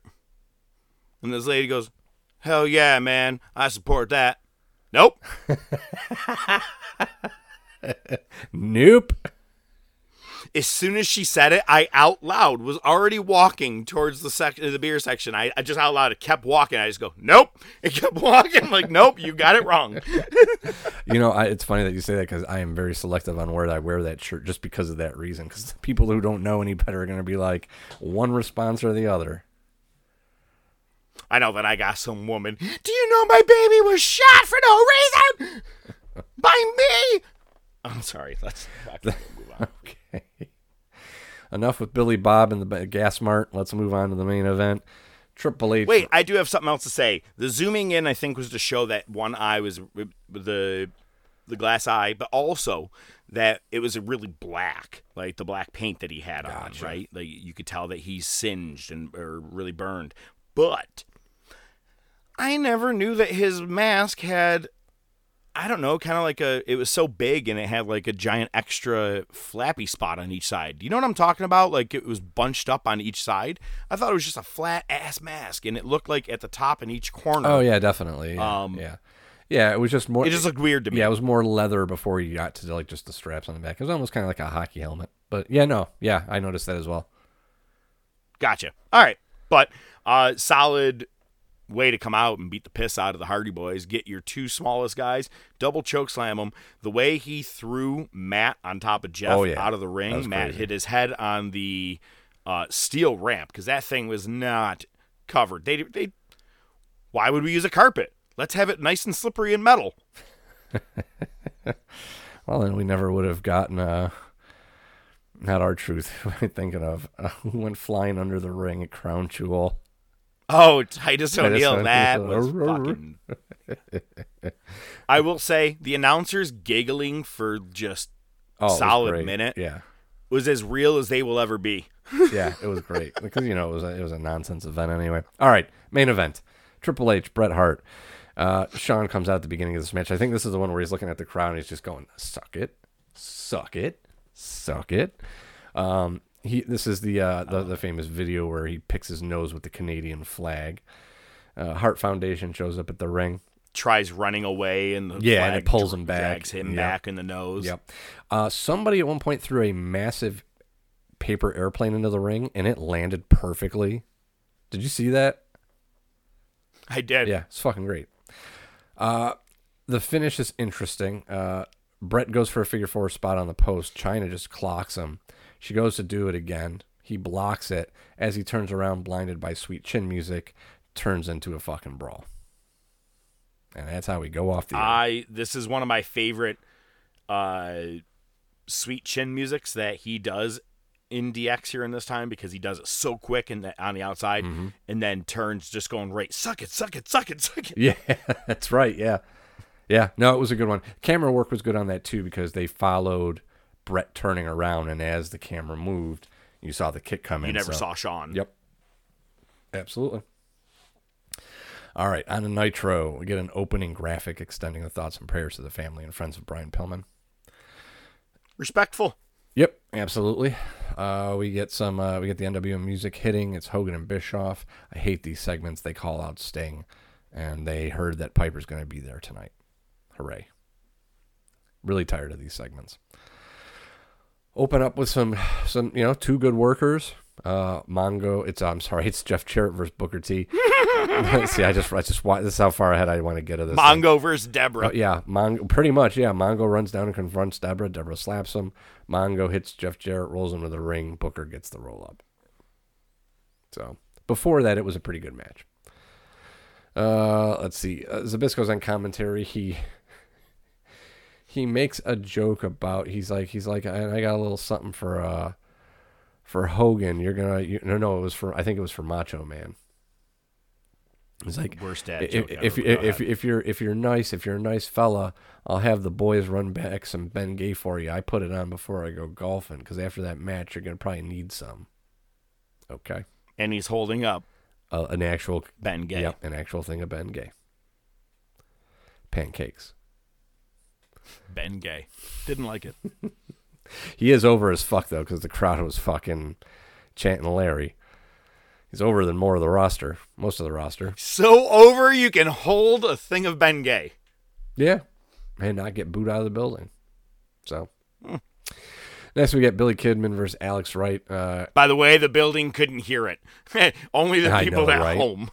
Yeah, they must have had the fucking applause sign for Larry on.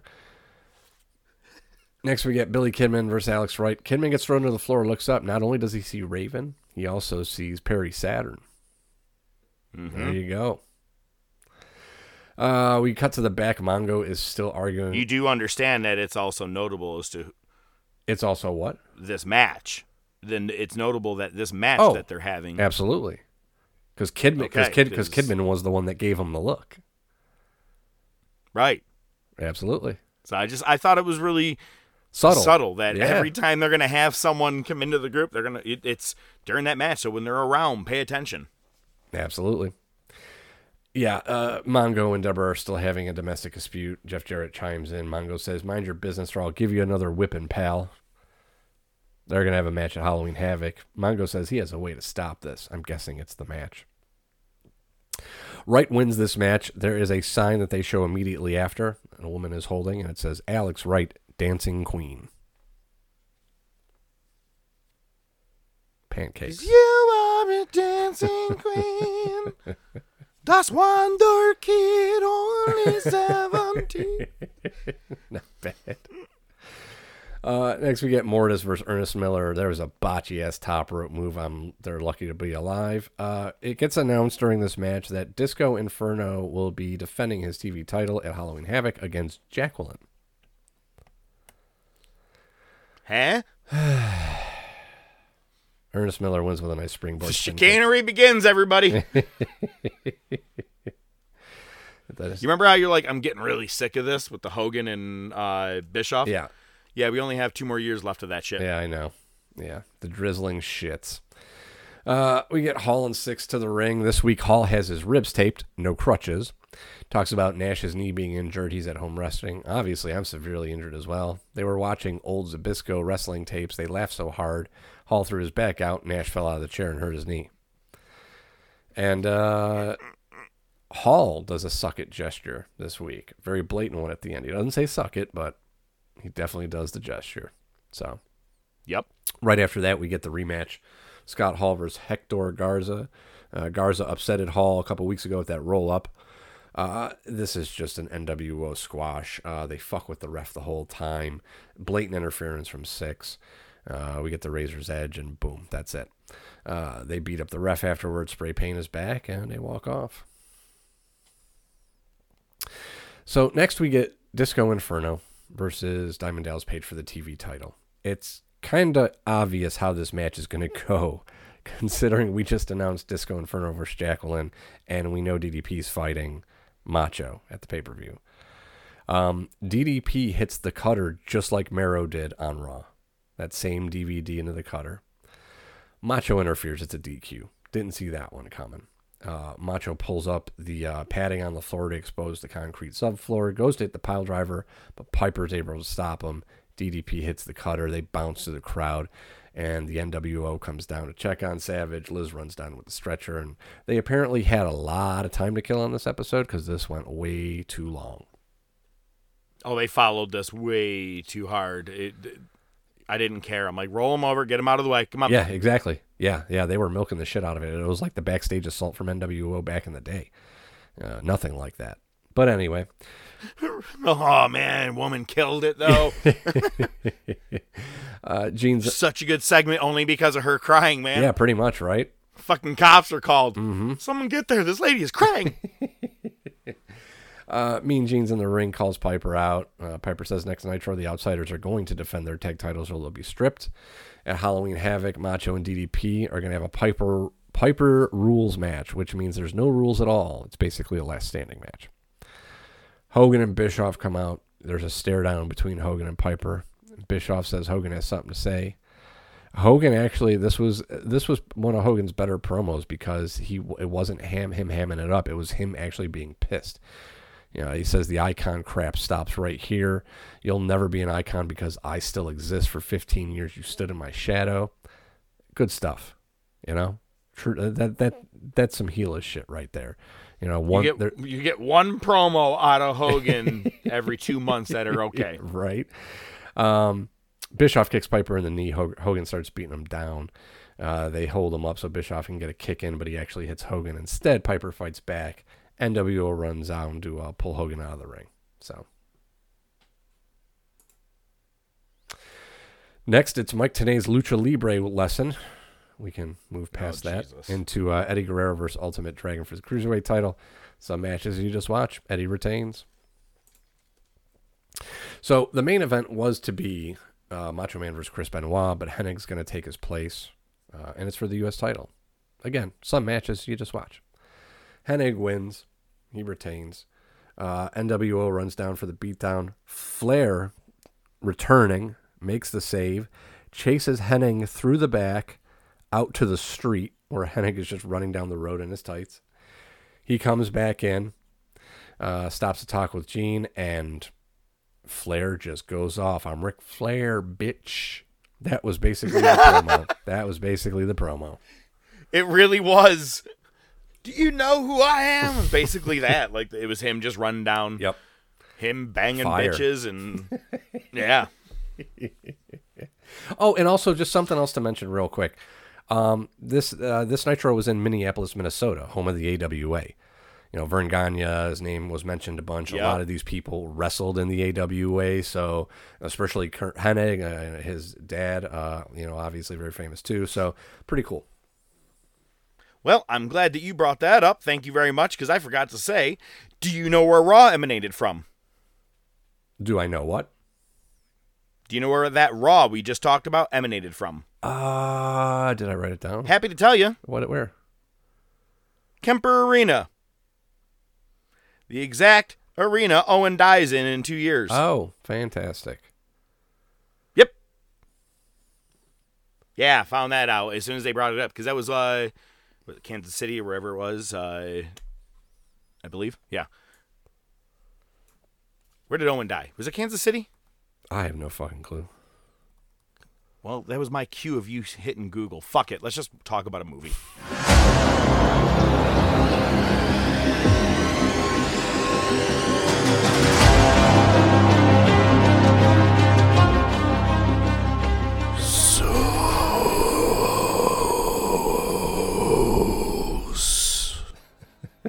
I thought it was going to be something like Zeus. I feel like doing that now, to be honest with you. Obviously, it's Devo in one of my favorite performances of all time, one of the first times I'd ever seen Zeus. Tiny Lister going one-on-one with Hulk Hogan. Ripple. No holes barred. And we did Body Slam a couple of weeks ago. I figured No Holds Barred is a good follow-up. You know, we had a little joke to ourselves off to the side. I thought maybe this could be a hidden track. No, fuck no. It's way too funny to say. Hey, how many quotes are on the IMDb page? 7. 7. You want me to read them? Yo, that's like the Passion of the Christ had more better quotes that are quotable than that.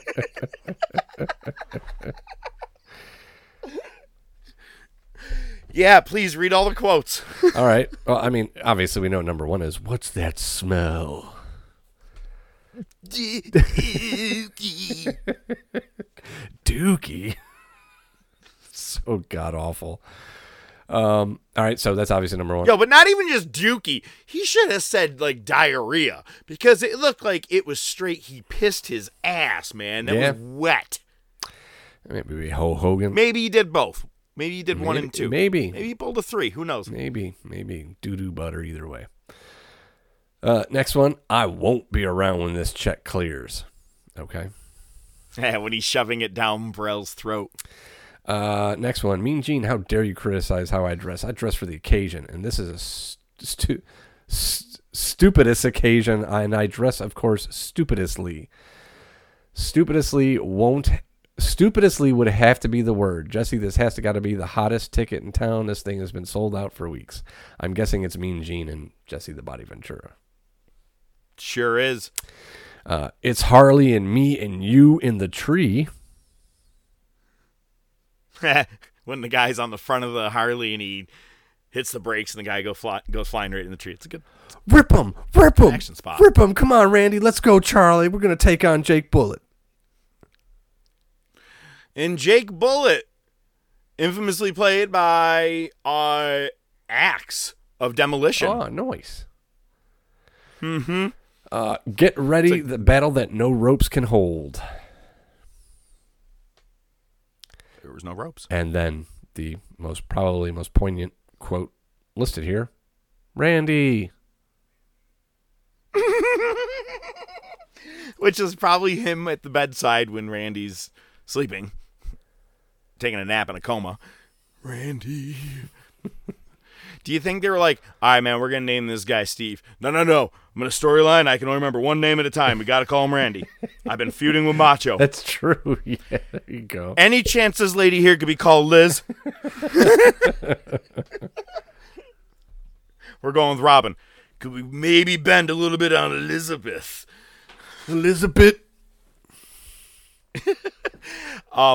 Couple other notable quotes for me. So, all right, look it. If you have not seen the movie, which there could be possibly some people who haven't, all right?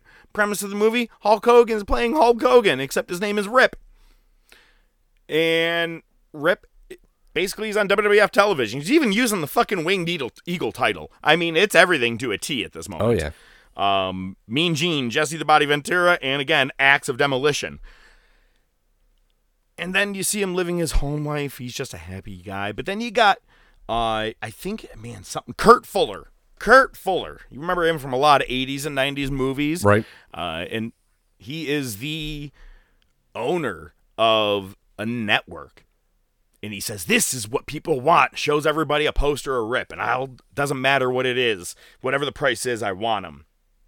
Earlier, when I told you to go take a leak, he's trying to ask his staff, give me ideas. How do we get him? This lady stands up, gives like about a 10-second presentation, and he goes, Miss Johnson, take a leak. And she grabs her shit and runs out of the room crying. I've never seen anybody fired that way, but apparently that's how he does it. There you go. And then they decide to go to the diviest, disgustingest fucking shitty bar ever that has tough guys just beating the fuck out of each other. One of the most notable people in there, Stan Hansen. Oh. Yep, he's in the movie. And it's all the tough guys. It's the battle of the tough guys fighting it out. I love that he has Ordway and whatever the other guy's name is. I just love when he calls them. The two little dorky lackeys that Burrell, Kurt Fuller, can stand. The two lackeys. It's basically the fucking Stooges. Basically, Brel is Vince, and Pat Patterson and Jerry Briscoe are these two guys. Holy shit. But it's funny, they go into the bathroom and they're talking shit, and they're like, that waitress, oh my God, did you see her? Oh my God, these girls are disgusting. And this guy stands up over the thing and goes, look at these guys, we got tiny wankers. Later find out they're brother and sister, which is kind of funny, so them mocking her in front of him was kind of funny. To the point where they come back in the bar later. Well, if it isn't the tiny wankers. I just fucking love that. I think that's better than Dookie. I think that's one of the funniest fucking lines. But then, they're having the battle of the tough guys competition, and Brel comes in with a better one. Mr. Brel, which one of yours is the favorite? All of them. They're all scum. I do remember that one. Holy shit. Yep, I do remember that one. And then right after that line, boom, half a wall comes down because Zeus can do that shit. Comes in, and he says, let him fight. And he picks up a waitress by her fucking face and throws her over on top of a table. No problem. It was the 80s. It was cool. You could do it back then. And wins the battle of the tough guys. He's now going to face Hulk Hogan or Rip. In what basically looked like the studio for what was WCW Saturday Night. It was a very tiny enclosed little studio. And the funny thing is, it was kind of was it an octagon ring or 6-sided? It wasn't a regular Yeah, I think it was like an impact ring. Yeah, it was different. And we all know how it ends, but, I won't spoil it for you, because if you haven't seen it, I'll let you have it. But Brel loves to call Rip a jockass. A jockass. It's just such a... you're such a jockass. It's like his last words. Good movie. It really isn't, but it's what we talked about this week. It's a wrestling movie. Has to do with our show. I liked it, but guess what? We didn't write it, but next week, ODM is rewriting history a bit. Who remembers the Black Scorpion? Me neither. That's probably about it. That's probably about it. It was a perfect spot for crickets. But no, ODM on our next week's top topic will be doing a fantasy booking. We're back at it. We've done a couple of them in the past. We did Nexus. We did the March to WrestleMania 30. This one, I'm excited to hear about. He's taking the reins, but also next week we'll be back talking about whatever the third anniversary brought us of Dynamite tonight, but really the fallout of Extreme Rules. Hopefully this little bunny rabbit thing is over, because I'm losing patience. Not really. I just really am excited. Hey, good for you guys. You guys got me captivated. Good job, WWE. Good for you. Good job, Triple H. Well, thanks so much for listening to the Top of Wrestling podcast. I do bid you a farewell. My name is The Professor, and as always, being that it is Season 5, ODM is going to leave us all with 5 words. Dark side of your mom. The Top of Wrestling!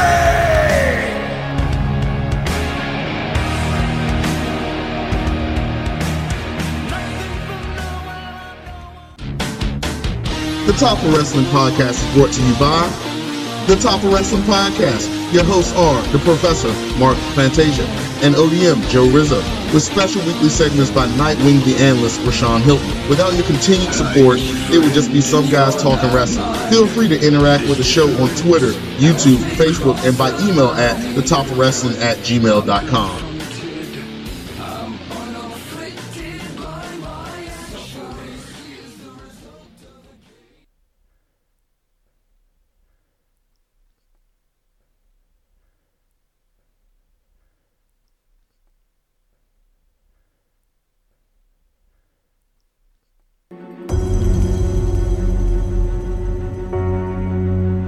Coming up on Season 4 of Dark Side of the Ring. We cover many topics this season, some less illustrious than others, but all topics that need to be discussed. This season on Dark Side of the Ring, Big Black Dawn, the Virgil story, Babe in the Woods, Paige's Three-Way, The Outstanding Career of Vacant, Cody Rhodes' neck tattoo. Marty Jannetty's STD history. Roid Rage Road, the Ryback story. Small World, the rise in midget pro wrestling. Rainy Days, Sonny's hit and run. The rise and fall of AEW. And finally, You're Fucked, Pal, Vince, Laurinaitis, and the Paralegal. This ad has been brought to you by In Your House Facebook page.